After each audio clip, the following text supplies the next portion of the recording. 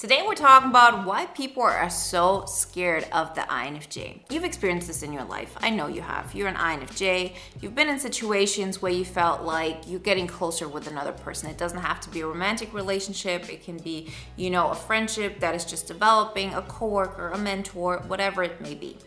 And then the person just backs off. You just say one thing that is actually not that, exciting. It's not even something that you find weird, but other people just back off and you start questioning yourself. You ask yourself, okay, did I really say something inappropriate and I didn't recognize it? Why are people so scared? Why are they just blocking me? What is going on?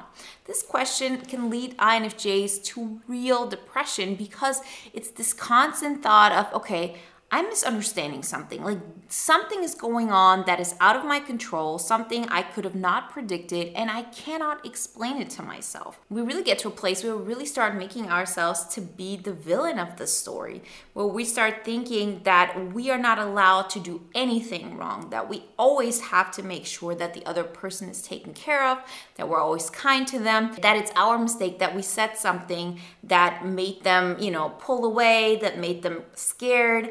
And it's on us, it's our responsibility, and we should have done things differently. And since this is something that so many INFJs struggle with, I really want to make it a point today to talk about this in detail. So, what kind of experiences have we all had? Why is this happening? Are people actually really scared of us? Why are they scared of us? Is it something that we should change, or is it something that we should accept? And how we can make the best out of that situation. Because trust me, these experiences can really lead you to a much better life. They show you what to do and what not to do to understand yourself better, the world better, and other people better. Before we get started, I want to remind you, if you haven't done this so far, to download the poster on the 5 pillars to an INFJ epic life. And if you want to take it to the next level, then get the INFJ epic life audio guide and kickstart your INFJ epic life journey today. All the information you find in the links in the description. In the last video, we talked about people getting shocked once the INFJ anger comes out. This is not what today is all about.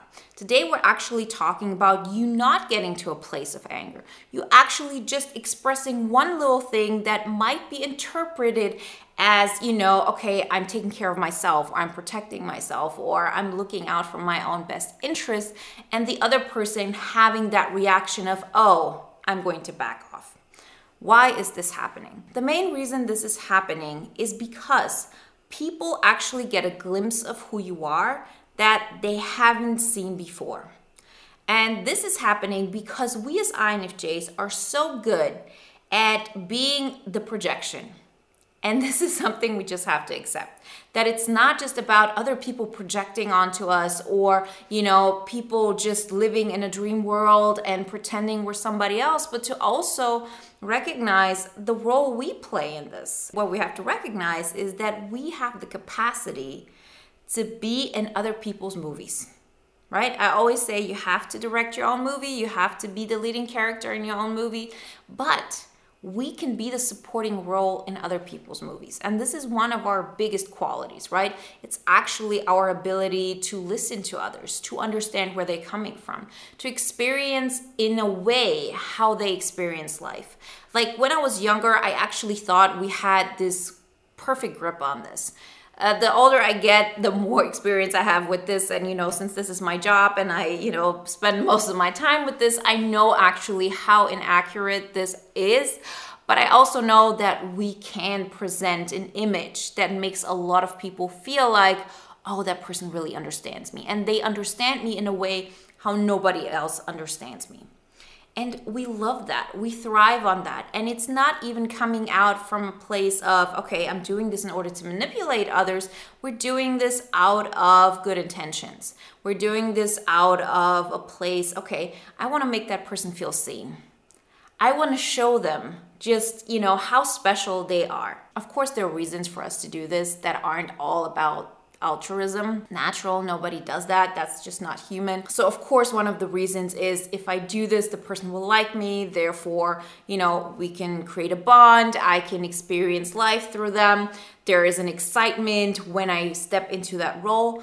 But, consciously, it doesn't come from a bad place in most cases, right? It comes from a positive place. We want to make that person feel seen. We want to get like a positive vibe going.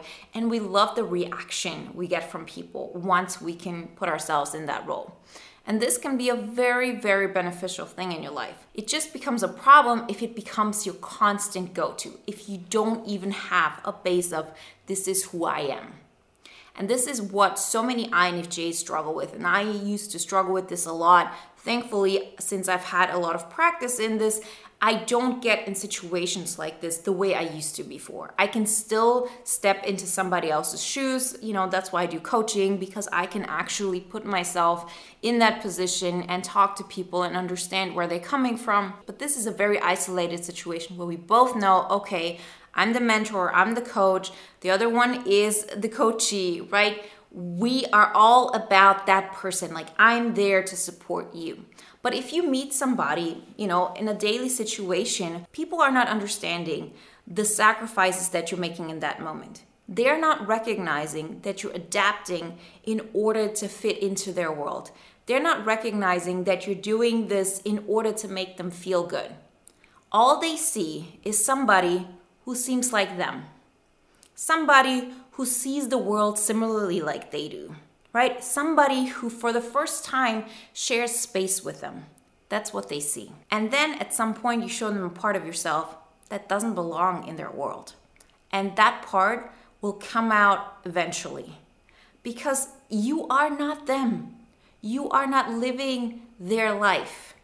If you were, you wouldn't be able to actually, be by yourself in a way that is different than their life. Your apartment would look the same way. You would, even before you would have met them, listen to the same music, had the same interests, like all of this. But that's not the case most of the time. What happens is we meet somebody and we immerse ourselves into their world. We understand their music, we understand their taste, their weaknesses, the way they see their life, all of that. Like, I can honestly tell you, I'm not even able to do this anymore. Not the way I used to, because I've just made it such a point to have like the space of, this is who I am, that I cannot hollow myself out anymore to such an extent. But I know I used to do this, and I know most INFJs are still in that space, because although I want to help people and I want to make them seen, I'm not going to do this anymore at the expense of who I am, right? But so imagine this scenario. If this is not the case, that you have the exact same interests, tastes, whatever it may be, like that person that you're just meeting, but you're actually developing an appreciation for who they are, then of course there's a difference there. I mean, there's a difference, anyway, but you know what I mean? I'm giving extreme examples here. So at some point, that part of you will come out. And how will that make another person feel? That person will feel betrayed. That person will feel like they have been played. There is an illusion that they have fallen into. And that is what makes people scared of the INFJ. It doesn't have to be much, but it hits people so deeply because they recognize, oh, I thought I met somebody who's just like me. And they recognize that no, it was a person who just pretended to be like me. And that, of course, makes people afraid. Of course, that makes people scared. Of course, makes people back off. So instead of wondering how you could have done the situation differently, how you could have avoided all of this, why is this person scared? Why are they backing off? Should you have just kept it to yourself, like this 1 inch of yourself? Recognize that you're expecting something that is just impossible. At some point, your true self will come out. And your true self, by default, is different than the other person. And so the only way to really get out of this vicious cycle that continuously will happen in your life, and we all have experienced this. Like, this is not something where you say, okay, I've had one person in my life and this has happened. I can tell you stories from when I was 12. I can tell you stories when I was 16, 21, 25, just memorable situations in my life that have made me question everything, that have made me get really into, existential crises because of that.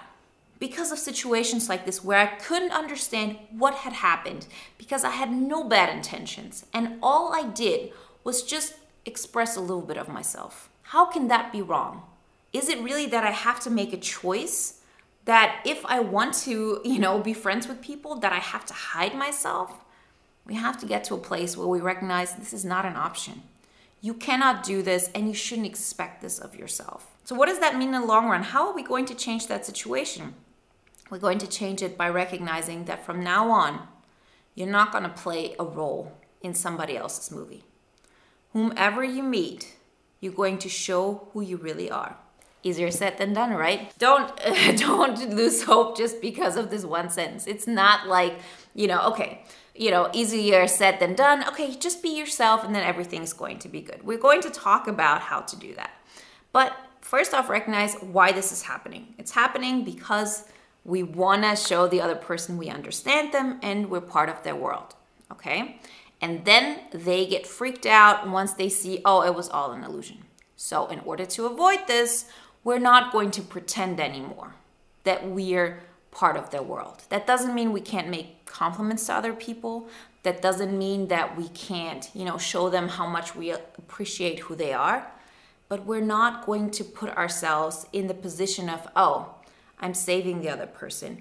I'm going to be their protector. I'm going to make them feel good. That person is a person just like you.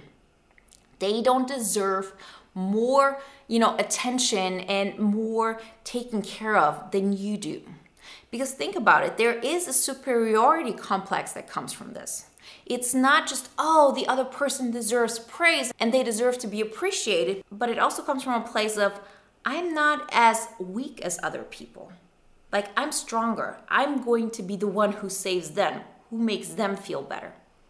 Why? Why is it that you feel that that person cannot make themselves happy, so you have to neglect yourself in order to make them happy? What makes you feel that you are coming from a place of, okay, I'm going to show them the way? And please don't take this as me saying you're doing something wrong or me judging you, because, the main person I'm talking to is myself 10 years ago. If I would have listened to this 10 years ago, for example, I don't know if I would have been able to get it. I don't even know that I would have been ready to hear this. But if you hear and if you've listened so far, then you're probably on the edge of saying either, okay, I've actually overcome this and this actually sounds very familiar to things I've gone through a while ago, or it's something like, yeah, I see that I'm on the verge of making this happen. I'm making that change, because the way I've been going about this as the martyr, the person who's going to save others, in the end, it doesn't really get me anywhere. It actually gets me to a place where I feel alone, gets me to a place where I feel underappreciated, and it makes me feel just out of place. It doesn't make you feel good. And so we have to change our perception of who we really are, and not to look at it from a way of, okay, I need to save that other person. Recognize this. The only person you can save is yourself. You can be somebody who inspires others to save themselves. You can be a guiding hand, but you're not going to be the person who goes into their world and picks them up. That's not happening. People have to actively come to you, ask for your help, have some kind of, combination of this. Let your energy and your power inspire them to be themselves. But if you are neglecting yourself in order to make another person feel good, you might be saying you're great, you're important and whatever it is. But people are not listening to what you're saying. People are looking at what you're doing. And what you're doing at that moment is neglecting yourself. So you're actually being an example of how to neglect yourself and not how to cherish yourself.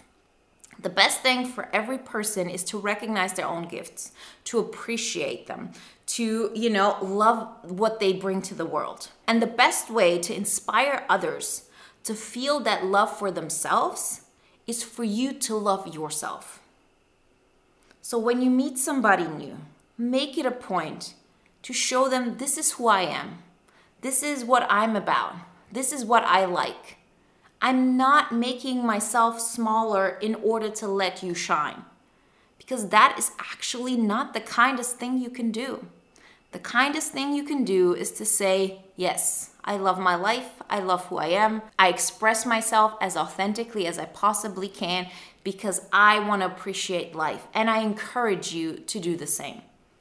Be yourself, do what makes you happy, and I will make what makes me happy. And that is the best chance for you together to have a healthy relationship where nobody feels like they've been, manipulated, or they are completely scared of what you know about them because they've shown you parts of themselves, made themselves vulnerable, and now they see the power that you do have. You're not doing that anymore. That's why so many people are scared of the INFJ, because it's never that you just show up and people are scared. It is always that you meet somebody, you have great connection, and then something happens, people get scared, and they run away. We don't want this. And this is how you can fix this. And I can tell you from personal experience, once you start taking on that road, you're never going back, because you know how much more authentic it feels, how much more secure it feels. There's less of an intensity to it, definitely, but it feels content, it feels peaceful, it feels right. And then less and less people will be scared of you, because the people who would be scared of you, they see who you are right from the get-go. And so they stay clear. But when they stay clear, the right people can see you, the right people can find you, you can connect with the right people, and you're not wasting your time on people who are just not meant to be in your life, who don't have the capacity to be around a person who chooses him or herself, right? But that's not on you to decide. It's not on you to make that choice for other people. It's on you to choose yourself. So believe it or not, this whole thing about other people being scared of the INFJ is in the end all about you choosing you. So do it. Remember, if you want some more help how to bring those parts of you out, then check out the poster on the 5 pillars to an INFJ epic life. And if you want to take it to the next level, get the audio guide. All the information you find in links in the description. And if you want to watch another video now that is in alignment with today's topic, then watch the video Why a True INFJ is So Intimidating to People.